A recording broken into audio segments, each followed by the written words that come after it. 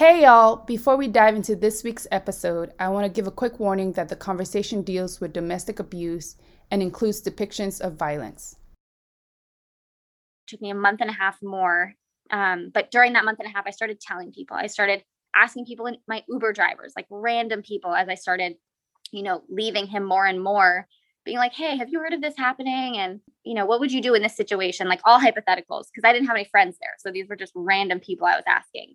And they started telling me, yeah, I've heard of that. It's not okay. Oh, my best friend, that happened to her. She called this women's shelter and they were able to help her. So I ended up calling women's shelter, making like a exit strategy with them. Then one day I actually just left the house. I packed up all my stuff. That's what they say to do, to pack up all your stuff so that when there's a window for you to leave, when they're not there, you just run out and leave. And so that's what I ended up doing. Hello there, I'm Yonka Kamara. Welcome to Kume Turning Point Diaries, where we share stories of critical moments in our personal and professional lives. In this week's episode, our guest, Anthea Tabor, tells a cautionary tale of love and manipulation. What began as a fun and exhilarating courtship quickly descended into something unloving and dangerous. She walks us from the moment her ex-boyfriend's mask slipped and she saw and felt the violence within him, to the day she broke free from the cycle of abuse. Anthea is a co-founder and resident mind guide at We Are Warriors, an interactive platform for women focusing on personal development and community connection. Her work and walk is a powerful testimony of freedom. Hello, Anthea. Welcome to Kume Turning Point Diaries. I'm so excited to have you.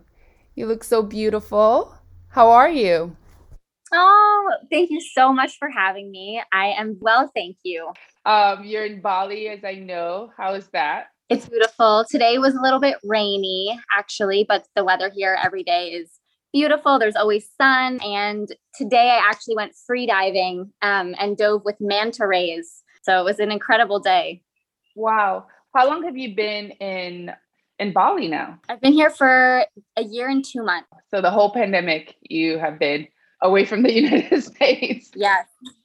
And it's been such an alternative reality over here. There was never a shutdown. Masks you only have to wear when you're on the road. Restaurants never closed. There are still gatherings happening with hundreds of people. So yeah, I really have no idea what the rest of the world has been experiencing. And what brought you to Bali? Okay, so here we're starting to get into the critical moments, I think. So I first came to Bali in 2018 after I had made enough progress in some healing recovery that I was doing. After I graduated college, I actually had to leave a semester early because I had really bad post-traumatic stress disorder and I couldn't be alone. I couldn't eat alone. I couldn't be alone. I was struggling with flashbacks and paranoia and just kind of thinking that everybody was out to get me. And so I had to go back home, spent a year with my family. And about 6 months into my healing journey, I learned about this place called Bali and I saw photos of the waterfalls and the rainforest. And I was like, okay, this is my goal. I want to, get through my therapy and my treatment to the point where I can travel on my own. And my reward for that was kind of going to Bali. So that's how I came here the first time. And so this is your second time in Bali? Yeah. First time I just came for 1 month from July to August. And then now I've been here for a year since 2020.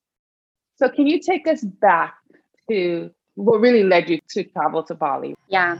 So there were a couple of things. As we know with trauma, there's a couple different types. There's trauma from one event, and then there's something called complex trauma, which is experiencing the same sort of traumatic event over and over. And so what my complex trauma is that I had been in an abusive relationship for just over a year with an individual who had a lot of violence inside themselves. And I was very young. I was 20 at the time. I was away from my family. I didn't really have a friend group or a support system where I was because I went to Occidental College, just like you, in Los Angeles, and my family lived in Connecticut. So I was sort of in this place of being very like alone, isolated. I was insecure. And I think those are kind of prime conditions to kind of get stuck with an individual like the one that I found myself with. How did you meet this individual? I met him. He reached out to me on Instagram because he was looking for someone to do his communications for his business. And at the time I was getting into copywriting. I was doing some writing for like Forbes and Entrepreneur as a ghostwriter, not as myself. And yeah, it's not really allowed actually to do that, but there's lots of people doing it. And so he was kind of impressed by that. And then he asked to have a meeting. And I remember the first night I met him, it was in his college dorm room. He was part of a fraternity. And I remember I walked in there and he was just so charming and was like complimenting me a lot. And he was the first person that really made me feel like, wow, somebody sees something in me. Because I've always struggled with kind of self-worth because my dad growing up was very hard on me, and he's an amazing, beautiful man, but he just didn't really know how to like motivate a young woman when in the way that I needed to be motivated anyways. So yeah, this person was the first person that made me feel like I had a lot of talent and potential. And so we started working together, but then it very quickly became kind of like a romantic relationship.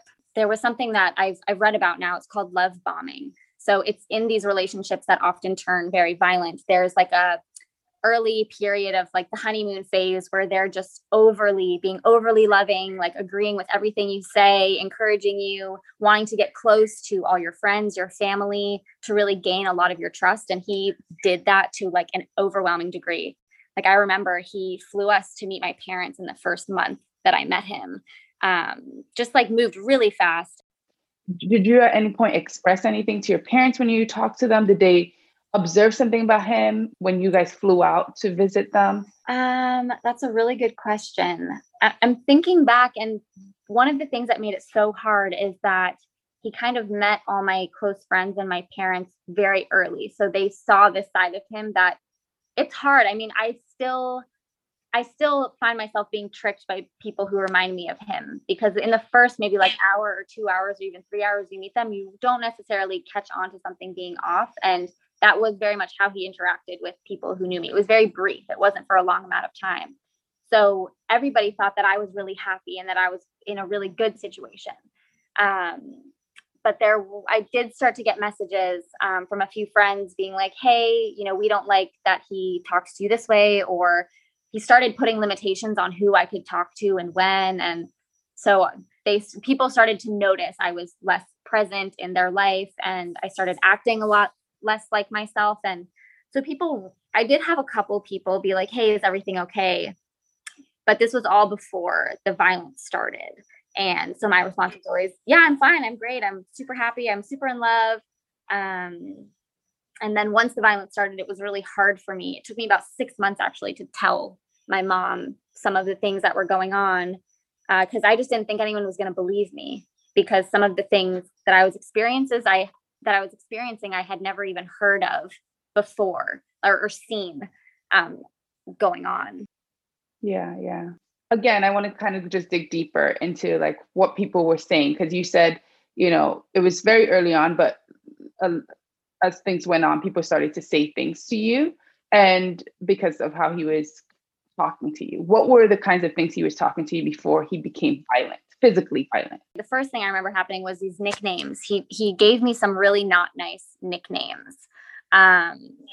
Nicknames like he used to call me like fat whale. So horrible when I say it now. I'm like, what the heck?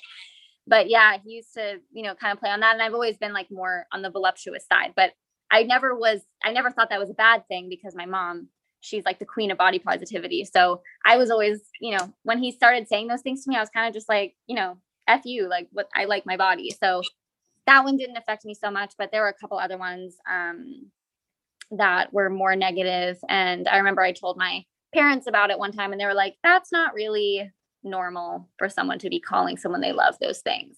And he'll call you that in public as well, right? Yeah. Yep. And I remember there was one night, he used to get so upset when I would talk to other men. That was like a big no. Like I couldn't even look, even if they were someone like one of his friends. I couldn't look at them. I couldn't sit next to them. I had to sit with my legs crossed and my arms crossed. Like there were all of these rules that I had to follow when I was in the company of other men. And I remember one time one of his friends, saw how controlling he was being, and he had taken my phone and was like yelling at me in the back of a car. And he came up to me and he was just like, "Hey, Anthea, I just want you to know I don't think this is an okay way for him to treat you." And he was like, "I have a sister, and if someone was treating my sister this way, I wouldn't be okay with it." And that person really helped, change my mind about what was happening. Because I also thought I deserved a lot of it, right? Because my self-esteem was so low. So I had a really low self-worth, and I didn't think I deserved to be treated well. So I was kind of accepting the way he was treating me because it was confirming that belief that I had. Was there a point where, looking back now, where you're like, you saw the violence, but you ignored it? There was one night after we had moved in together. I moved in with him in the first 3 months, which I will never do that again. That was like a lesson learned. But there was one night where I had like ordered dinner from a male waiter, and like I'd done that before. There'd never been an issue. But when we got back to our apartment, he started going off about, "Oh, were you interested in him? You were looking at him kind of funny." And I was like, "No, what are you talking about? He was just a waiter." And then from there, he started kind of like throwing me around the apartment. He like pushed me up against a wall pretty hard. I hit my head.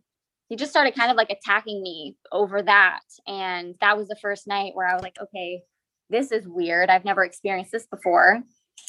But what I did, because I was alone, is I called his parents because he was acting like really bizarre and was threatening to like kill me. And this was like, I'd never seen him like this, even a tiny bit. So I was just like, if maybe he's having some sort of a psychological, problem, and I should call his parents.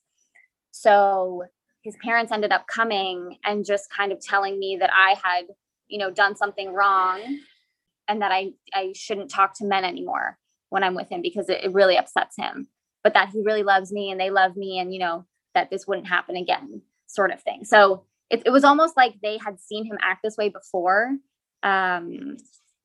But I guess for them it was normal. And so they kind of normalized it to me. And then from that day forward, it was just every other day was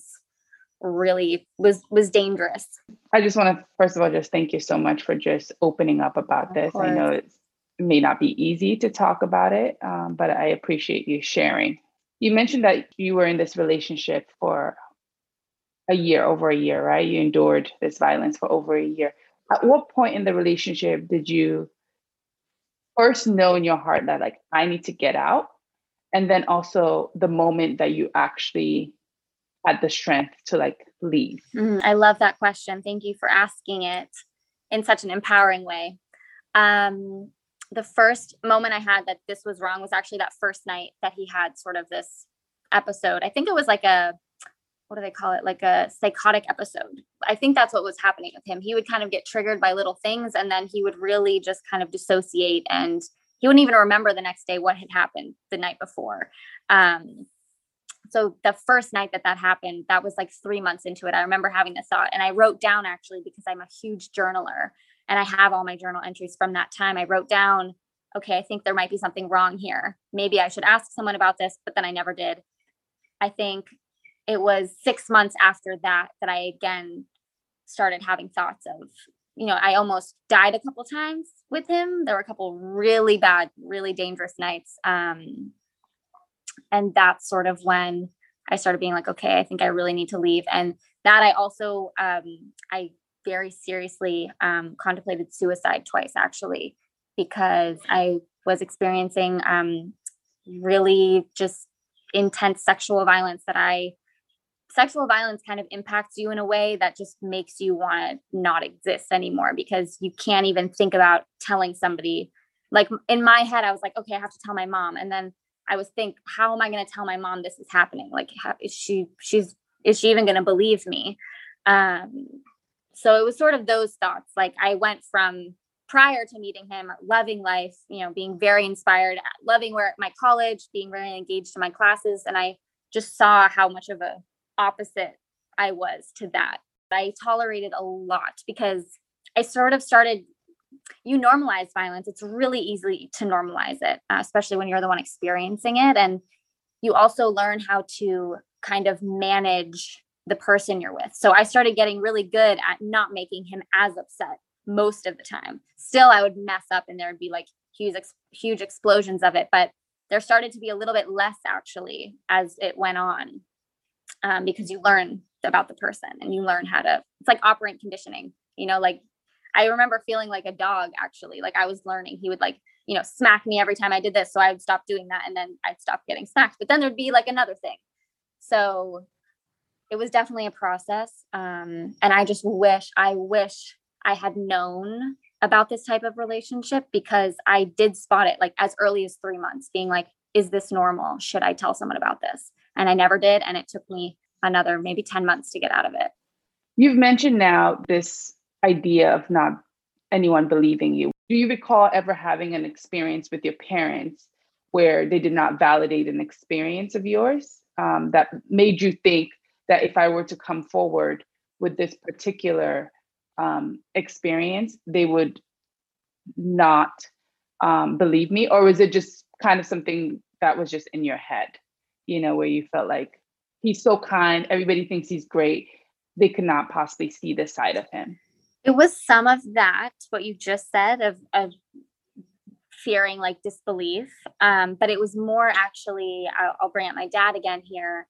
Growing up, if we ever made a mistake, it was very much, he would call us stupid or a moron or like an idiot. Just, he would get upset that we hadn't thought or known better.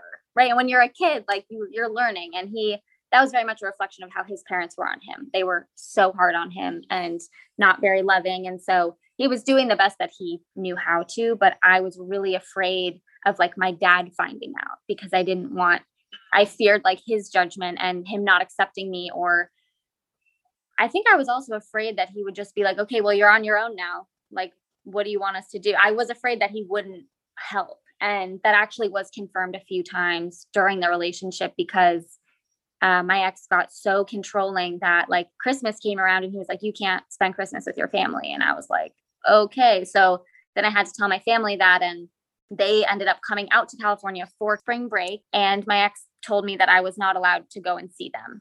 And I convinced him to say that we could go if he could come with me. And then when I told my dad that, I said, hey, yeah, I'd love to meet up with you, but I'm going to bring my ex along. He said, nope, either you come, just you, or you're not invited, basically. And so that was a moment of me just feeling kind of like pushed out of my family because of this other person I was with. And they had no idea what I was going through. And I wanted to get close to them so that I could tell them what was going on, because I was never alone.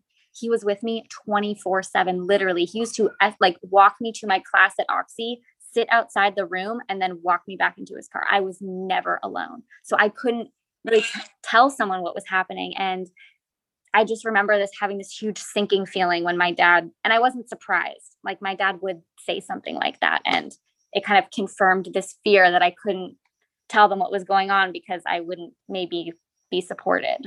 In your opinion, why do you think your parents, your father in particular, said that he didn't want your ex to join you and them when they visited California for the spring break? It's a great question. At the time when this was actually happening, I had the feeling it was because he did not respect the person I was with. It's not somebody he wanted to spend time with. I also hadn't seen them in about 6 months. So I understood that they just wanted to see me, like, alone. After I asked my dad about it, he was trying to make a really clear statement to me that I was in a bad situation by being so stern, almost like you give a child like a consequence, So he was trying to be like, you're not going to have your family, if you're going to have this person, and hoping, this was his process. He told me this because we ended up going to therapy together, hoping that would, trigger something in my brain to be like, whoa, both my parents are telling me I can't come to the family trip if I bring this person with me. But they just didn't understand. They had no idea the extent to what was going on. And that was really kind of in a way, me asking to come with him was me trying to ask for help, like ask for their help. Like I was so desperate. I was like begging them basically. My dad was just like, no. So I think he was trying to do it in my best interest. And this is kind of my dad's style with parenting, was so harsh and like painful. But I understand kind of why he was that way, because in every other situation other than this one, even when he really put his foot down, it ended up helping me in a big way. But in this case, it was really not the right thing. Yeah, but like I said, I did go to therapy with him, and it really helped me like forgive him and understand where he was coming from, because they were just scared also. They were scared, and they just didn't know what to do. Did you think your dad saw something in him that reminded him of himself? For sure. Like, even though he didn't know the extent of the violence? Yeah. I mean, I think there must have been some degree of that recognition, and that's why there was that rejection. But I also think for me, it was more on the other side. Like, this person reminded me so much of my dad, and your dad is like the first person that you learn from love about, especially when it comes to another man. So it was actually more on my side of me just associating my ex with my dad in a lot of ways. But the thing is, my dad was my dad, right? Sometimes parents, they are drastic because they really do have the best interests of their kids in mind. Whereas my ex, he was just violent and careless and reckless and didn't really actually care about me. So I just want to make that like distinction. And I also want to say that, when my dad, when everything came out and when I had to come home and like the police got involved towards the end, and I really had to tell my parents everything that happened, my dad was so shocked that we didn't talk for like a week. Like, he couldn't even look at me. And that's sort of why we started therapy, because I was at a point where I just, he couldn't talk to me. And I took that as I was just frustrated with that. And I told him, I was like, I can't talk. I will never talk to you again if we can't talk about this. And so it was like the opposite. I was afraid of him not being supportive, and he was so supportive in the end, and just so shocked as to what was going on. And he saw the role that he played, and he apologized and really took responsibility for it. And that was, I mean, I'm so close with him now, so close. Like, I am almost grateful that this happened, because I have like a new dad. Like, I had the dad that I always dreamed of having when I was young. I'm happy that you now have this relationship with your father. So then what was the outcome of that decision when your dad said it's either you just by yourself or not at all? The outcome was that we didn't go, and it was horrible. I remember feeling like my heart just like shattered into a million pieces, because I couldn't see my mom. I couldn't see my sister, couldn't see my aunt, my grandmother. And my grandmother was like very old at this point, and, we didn't know how much longer she was going to live. And it was just the most pain I think I'd ever felt, even worse than the violence I was experiencing, because it was just this feeling of my family being so close, and yet I couldn't like get to them. And also soon after that, he ended up taking my phone, my computer, everything was gone. It was just him and his parents. I had no contact for about 5 months with anybody. And during this time, my parents they finally realized something was very wrong. And I didn't know this, but they were talking to a lot of their friends back home, even the police, like trying to figure out what to do, but they couldn't even reach me. They had no idea where I was, what I was doing, if I was even alive. Like, when I talked to them after I came home, like, their fears were, extreme. Like, they thought I was locked up somewhere. And so they didn't want to, say the wrong thing, because they were worried something would happen. And we had to like speak in this weird code towards the end, because I eventually, started saying, this isn't okay. I need to be able to talk to my parents. And slowly I got these little freedoms back, but we had to be so careful.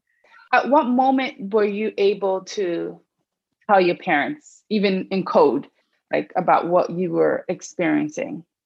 So I created a secret email, and this is, by the way, a sign, because I write a lot about this now in my reflections, like signs to know that you're in a situation that's not good. If you ever have to create a secret anything or hide anything from the person you're with, that is like a really strong red flag indicator that there's danger, and you're just in a dangerous situation. So I created a secret email and I just sent my mom this like novel one day of everything that he was doing. But in that, there were so many excuses and justifications for why he was doing that. So I was sharing, but I was also saying, but mom, he's gone through this, so that's why he's this way. And dad was like this and he treats you the same way. So I think it's okay.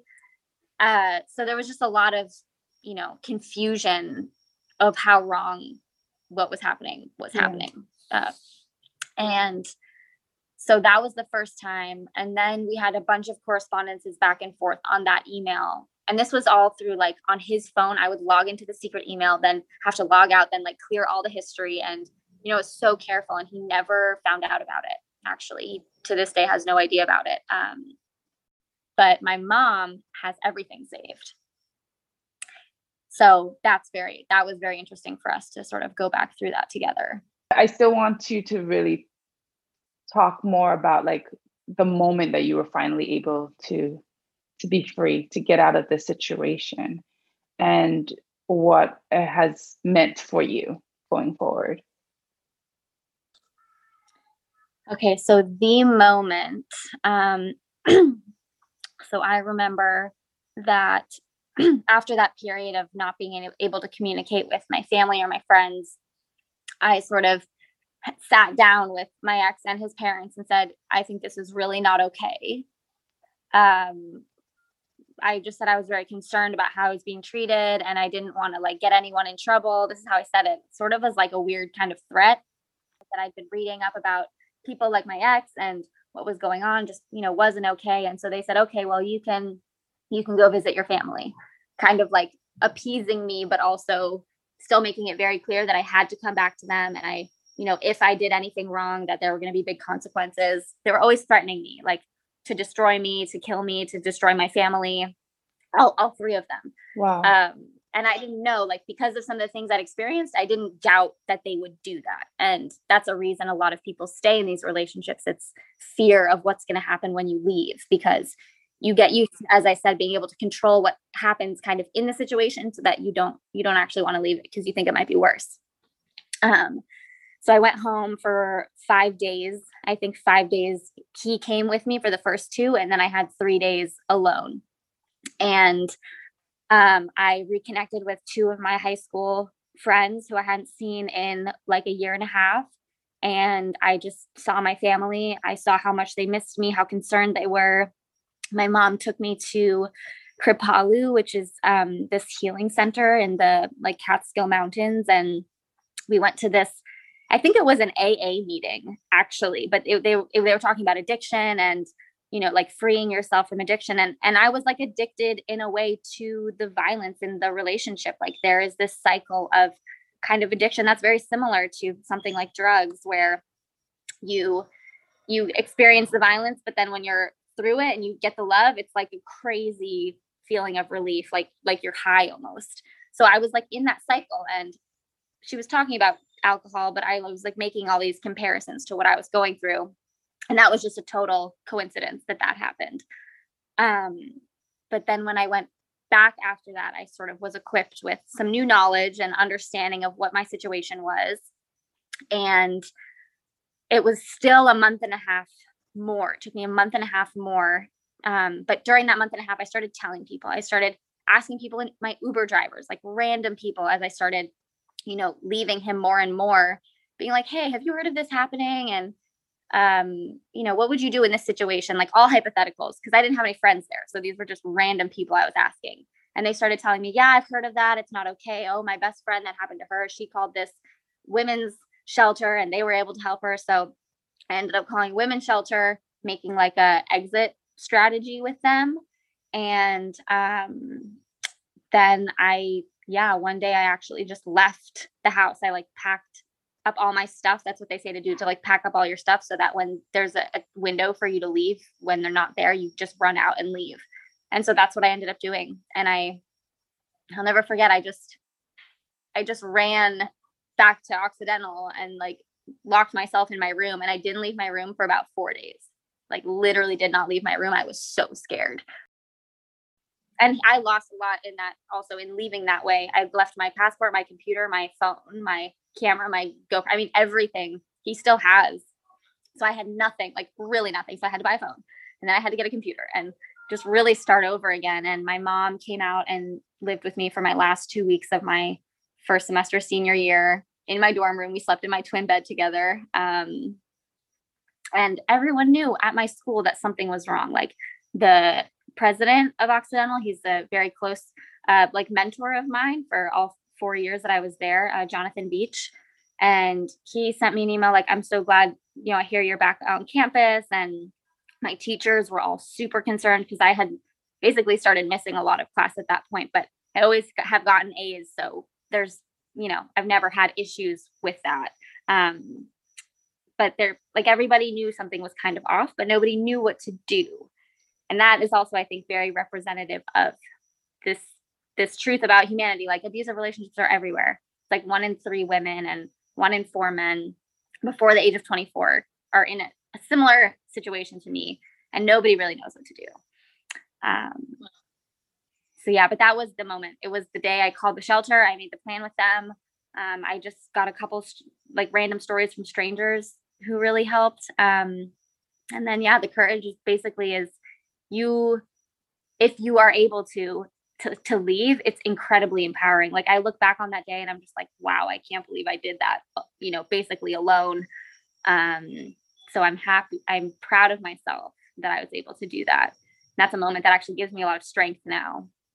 I'm so proud of you that you're here, because I know a lot of women don't always make it out, and either they make it out and they're just not okay, but for you, I can't say whether or not you're okay or not, but for you to be in a place where you can talk about it. You mentioned that your mom took you to this somewhat of like an AA meeting. Has she opened up that was intentional, or was that just a coincidence that she happened to take you? Yeah. So this is a great question. And my mom said that she took me there because she went through something similar. So my mom experienced a lot of sexual abuse from her dad from a really young age, from like 3 years old to about 7 or 8 years old.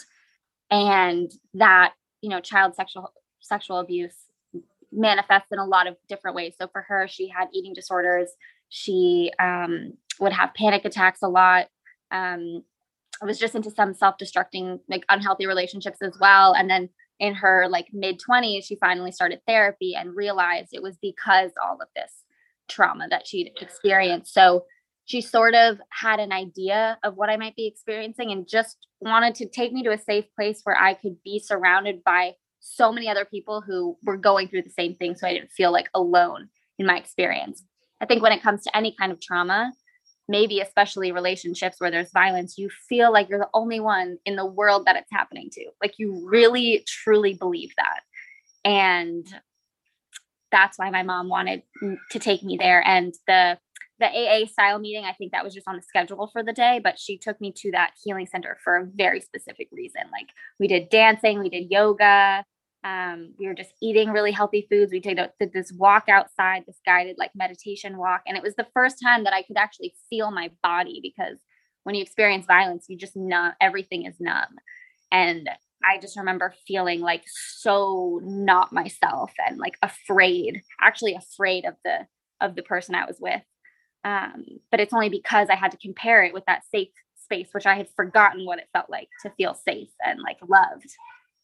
So yeah, she definitely knew that that's what I needed, I think.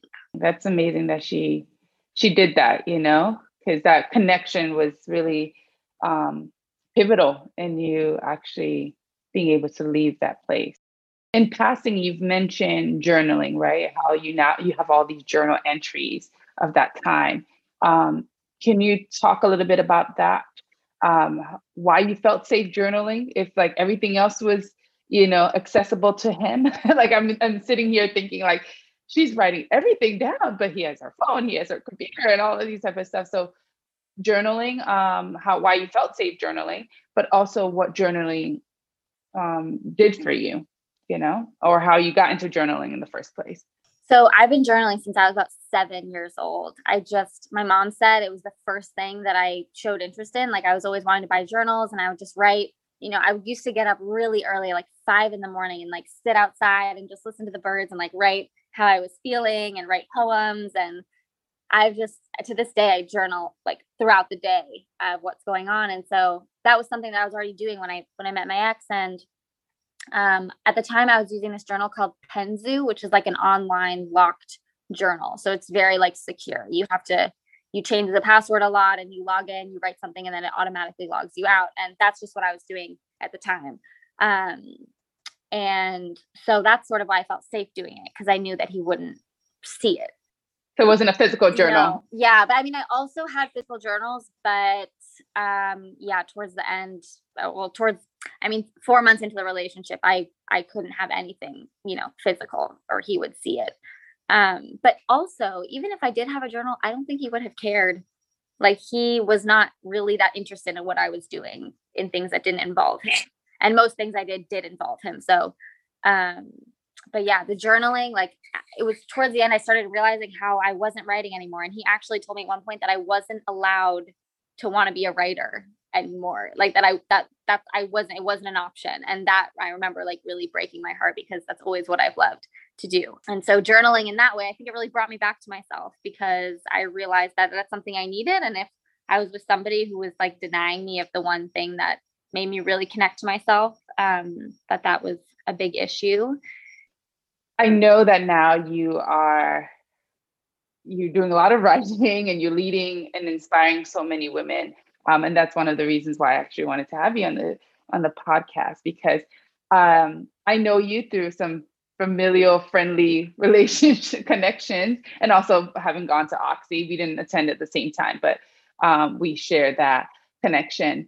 But I remember at one point seeing a lot of your social media posts about healing and just traumatic things. And I had no idea what was up, but I was like, something must have happened, right? It's almost like that turning point, like when somebody starts changing, right? There's always a story behind this change. And one thing I saw that was like, now makes sense to me, but was like this love of butterflies and wings, right? And makes me think that I'm wondering if that in some way is a metaphor for you, right? The struggle that to become a butterfly, it's somewhat of a struggle. Can you talk about that? Like your love for this wings and things that fly. Yes. Oh my gosh, I do. So this is actually a funny story. When right after I left, like the week after I left my ex, my mom flew out and we were walking in Santa Monica on the pier, and there was this little booth selling these like fairy butterfly wings. And she sort of saw me looking at them, and I guess I was smiling because as a kid, like I loved fairies. The one thing I wanted more than anything was to like have a pair of wings. I used to like wish for it all the time. And so she's like, Anthea, let's go try on a pair of those wings. And I was like, okay. I was kind of nervous, but I did it. And I ended up putting them on and just feeling like a new person in that moment. Like I just was free of my past. And that was very hard at that point because the PTSD was so intense. But when I put those wings on, it was like, I just had this shield of like freedom and protection. And so we ended up buying a pair, and I started wearing them everywhere, to the gas station, to the grocery store. I loved how they made me feel. And I also assumed, because I was afraid at this time of like struggling with a lot of paranoia and hypervigilance, I was like, no one's going to mess with me if I'm wearing these wings, because they're just going to think I'm weird. So, it does definitely represent freedom for me. And also just, I think we forget that we all have these metaphorical wings on our backs that can help us fly away from situations that are not safe for us. And we forget that because of usually the person on the other side making you feel unsafe has a lot of control, but we always have these wings that are there, like in the last minute situation if we need them. And so since realizing that, I've just changed. Like the way I live my life is so different. Like if I see danger, I notice it, and then I like fly away to, safety or something different. So Yeah. And also the idea of metamorphosis, like you said, butterflies, like they are in a cocoon and then slowly they hatch into a butterfly. And that sort of is like a metaphor for the healing process. Another thing I wanted to kind of touch on, because you kind of said this in passing as well, about not really having this supportive groups of friends while you were in college when you were going through this. Has that shifted in the way you think about people and how, you know what I mean? Like, do you now have are you now intentional about creating a group of people around you that you know have your back? Yes. And I just want to say this is a beautiful question. Thank you for asking it. I think human connection is the reason that we exist. And it's a reason why a lot of us survive the things that we do. We need to be connected to people because of it. Being connected to people helps us stay connected to ourselves. And as a woman, as you know, there's a lot of competition when it comes to women at judging, you know, excluding people from the group. And that's been my experience with women ever since high school. Just not being included, not feeling like girls wanted to be friends with me. And so that community is something that I was missing like desperately for my life. And it's kind of led me into what I do now, which is I help run an online community of women from all over the world. It's called We Are Warriors. And it's just a place where we celebrate being sisters, basically. So we do exactly what you said. We're a community for each other. If we go through something, we share it. Like, for instance, if you have we've had a couple of girls actually come forward and say, hey, I'm in a situation with a guy. This happened. Is it normal? And it just gives us a chance to speak on behalf of our own experiences, not telling the person what to do, just sharing. This was my experience. This is what I did. This is what helped me. And just provide that community support, which mostly is help. I think that's why we are in communities. It's of course to celebrate what we love and our passions, but it's also to be there to help each other and to be able to receive help and give help. I think is another main reason why a lot of people do what they do. So it is something I'm always thinking about. If I ever meet another woman or if I ever see another woman sitting alone, I always go up to her and I just say hi. It's not like I'm going up and being like, hey, you know, do you need help? I just say, hey, you know, what's your name? Where are you from? Just letting them know that I see them, because even that so simple can change somebody's whole life. Like, that's one of my best friends, Chloe. That's what she did for me. She was the first girl, like, as I was exiting my relationship in the last couple of months, to see me and be like, hey, are you okay? Like, you seem like a little bit sad, you know, do you want to hang out? Here's my number. And she followed up with me, and she was a total stranger. Like, I mean, no reason to do this. And she's one of my closest friends now because she just saw me in a time when I couldn't even see myself. And yeah, I think that's another reason community is so important. It can be like a good mirror for you. Yeah, I totally agree. I now want to talk more about what you're doing, right? You just mentioned about We Are Warriors. So what led you to that work? And is that work that you started before you went to Bali, or is that work that you began while you were in Bali? So this is one of my favorite stories to tell because it is so serendipitous and very in the Bali spirit of life, of just things falling into line at the right time and right place. So as I said, my goal with my recovery was to be able to go on a trip alone. I chose Bali. And while I was here, I actually did a poetry retreat in the jungle for 5 days. And when I was there, I met this woman who I followed on Instagram. Her name was Alexis Wren. And she is a big Instagram kind of icon, also ocean activist, and just really amazing young woman who I had followed since I was like basically 16 years old. We're the same age. And so she was there. And when I first walked into the room and I met her, I smiled at her and she gave me kind of like a cold look that was kind of just like, okay, you know, stay away from me. So that was very like upsetting, but also in line with a lot of my other experiences with women up to that point. But the thing that happened on the last day is that we talked about it. because that whole week we were just like opposite magnets. Like if I was in a room and she came in, she would sit as far away from me as possible. If she was in a room and I came in, she would literally leave. And I was seeing this happen. Like, what did I do? You know, did I do something wrong? And at the end of it, she said, you know, I just want to say that I'm sorry. The day that I first saw you, you know, it brought up a lot of insecurities for me. And this is something I struggle with being judged, because everybody knows who she is. And we just had this beautiful moment of connecting as just women, and realizing like we create all of these barriers with each other, but the moment we dissolve them, it's so beautiful. So that was that. And then we exchanged numbers. I texted her a few times, didn't hear from her for about a year. Then I came back to Bali again and was hired as a copywriter to write for this website, this company that was doing websites, like websites for different clients. And she was the second project that I got. And so I started writing her content. She had no idea that like I knew her and that I was the one doing this. And basically at the time she had started a workout platform where she was releasing workout videos.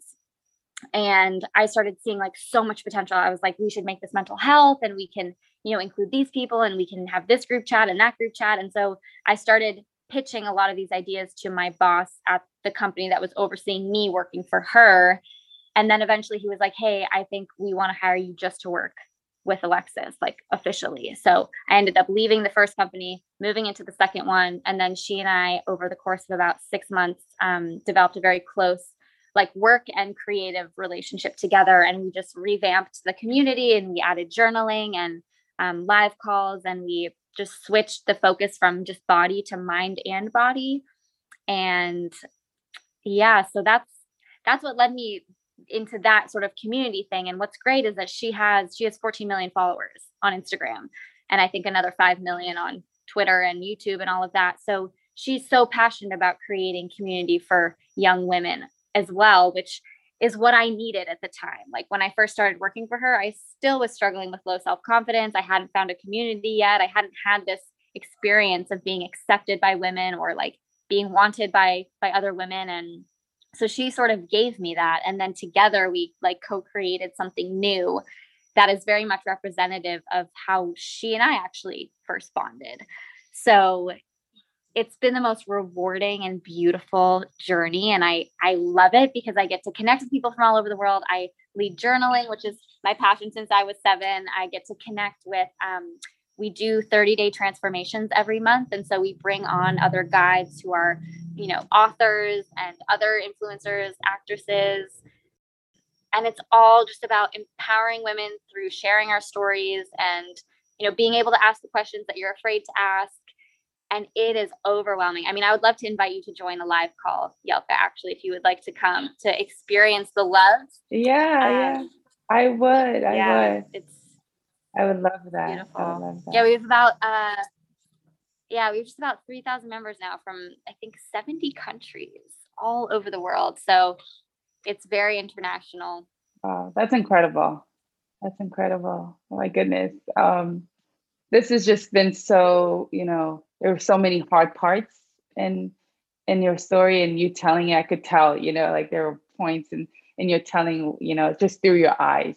But I kept thinking about this other guest I had, Warkia, and one thing she says, you know, that I love, it's so beautiful. She says, I'm telling you this story because I never have to relive that moment again. And I think that's so powerful. You know, all of us have that moment where we are stuck in it, you know, like that.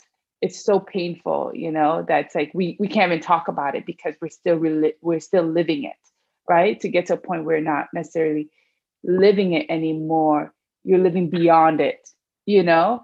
It's the after, and so I'm so grateful. I don't know where you are in that, but I can only assume by you telling this story, you're in the after, you know, and I hope that your story inspires other people to get to the after, and the communities that you're building around the world is helping people get to the after or never get to that point in that particular moment of what you've experienced. So thank you.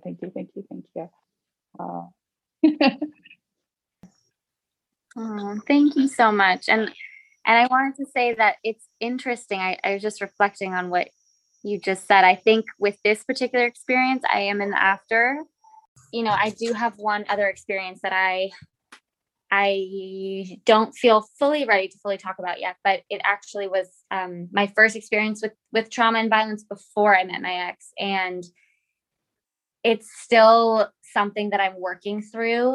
And so I just wanted to point out that it's beautiful to make progress in any part of your journey. Like me reaching this point with this one experience is helping me understand that I have enough strength and it will be okay when I choose to process the next one. And so I just want to say thank you for saying it that way. And also, something I spend a lot of time thinking about is that the secrets that you have about yourself that you are afraid of other people finding out about because you're worried what they'll think of you or if they'll believe you. Those are the parts of yourself that I think have the most potential to be beautiful about you. That's sort of what I'm learning. Like they're going to guide what you do in your life, and they're going to allow you to be more loving and kind, and also receive more love and kindness. And my turning point was when I finally was able to tell someone, every little thing that had happened and see how they were all connected. And so, yeah, I just wanted to share that if anybody's struggling with thinking that there's something that they really can't tell someone, it's okay to tell someone. And it will probably be a huge gift to yourself one day if you're able to get to that point where you can.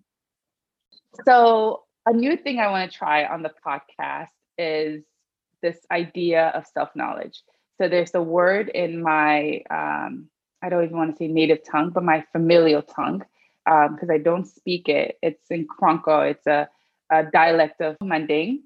And the word is Nailong, and it means self-knowledge, right? And I think so much of what the show is about knowing yourself, right? Through your story. By telling your story, you get to know yourself. So I'm curious to know what practices you do to know yourself, to connect with yourself. I have a lot of them just over the years of doing therapy. And therapy, by the way, is a great way to start that self-knowledge journey, with somebody helping you. But I feel like I'm at this point now where I kind of have my own tool belt. And so one thing that I'm constantly doing with myself is this thing called a one-word check-in. So throughout my day, and I do this at the beginning, I do it if I notice any big shift in my mood, I do it at the end of my day. I did it before our call. I just did it, on my own just now. And so I'll just take a seat, I'll close my eyes and I'll just take a deep breath. And then I just ask myself, how am I feeling in one word right now? And I just allow that one word to come into my mind. And depending on the quality of the word, whether it's a feel-good word or maybe a more stressed out word or negative word, I try to then make an action plan forward. If it's a really good word, right now I'm feeling inspired. And so I'm thinking why am I feeling inspired? It's because I'm talking to you about, stories and this beautiful, term of self-knowledge. And I really allow myself to sit in that moment of inspiration and really soak it in and fully feel it. And vice versa. Before this call, I was feeling anxious.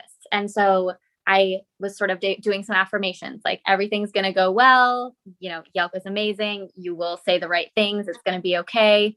And that helped me before we started to, instead of coming from a place of anxiety, just come from a place of curiosity instead. So these one word check-ins can help you create opportunities for celebration and a chance to step in and help yourself. And, through self-knowledge, give yourself what you need, because we can always give ourselves what we need and tell ourselves what we need. It's just a matter of building that awareness of when we need to step in. I love that. I love that so much. And I also, therapy has been part of my journey. Therapy has been the inspiration for creating this platform, right? Being able to tell my story. And I still remember the very moment I was in a session with my therapist. I've been in therapy now for over 5 years, it's going on 6 years. Congrats. Going on 6 years. And thank you. It's the best gift I've ever given myself and the best investment I've ever given to myself. And I know that it's not it could be more accessible. It's available, but it's not accessible, right? Because there's cost and all kinds of things, and finding the right person for yourself. So that's something I want to touch on the show at another point in time. But I still remember the moment I was telling her about my the situation that led me to therapy. And after I finished talking, she was like, "What if you told yourself a different story?" And it clicked, for me, because it's like it's stories. Obviously, we need, like I had said before, it's like you have to be able to tell the truth to yourself. But once you do that, what's the other side of the story you can tell, right? How can you reframe that to move forward, right? And so that has helped me in truly understanding myself and unlocking things that you didn't even think, that I didn't even feel as if like had an impact on me at all, but they did, So that's beautiful. But I'm gonna definitely take that practice as well and begin to do those self-check-in, those one-word check-ins, because I think it's beautiful.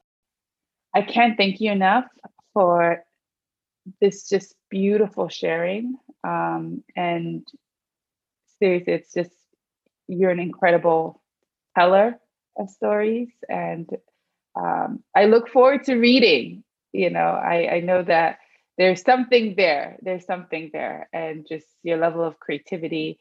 And it's just so inspiring that you are continuing to give yourself, and giving also. When we give, we also heal. We also get something in return. So I want to just wish you all the best on that journey. And I'm so excited to see what's to come with Warriors. We are warriors, and more. I know that this is just the beginning of something great for you. Thank you so much for saying that. I hope so. I feel that as well. I think like a lot of people around the world, we're in this moment now of like new things are going to be created, and I have a lot of hope. Yeah. Hope is important to have. It is very important to have. Yes. Thank you so much. I'm so grateful for this. Hey y'all, thank you for tuning in. Please remember to subscribe, leave a review, and share the episode. Be sure to also follow us on Instagram and Facebook at Turning Point Diaries. Kume, until next time.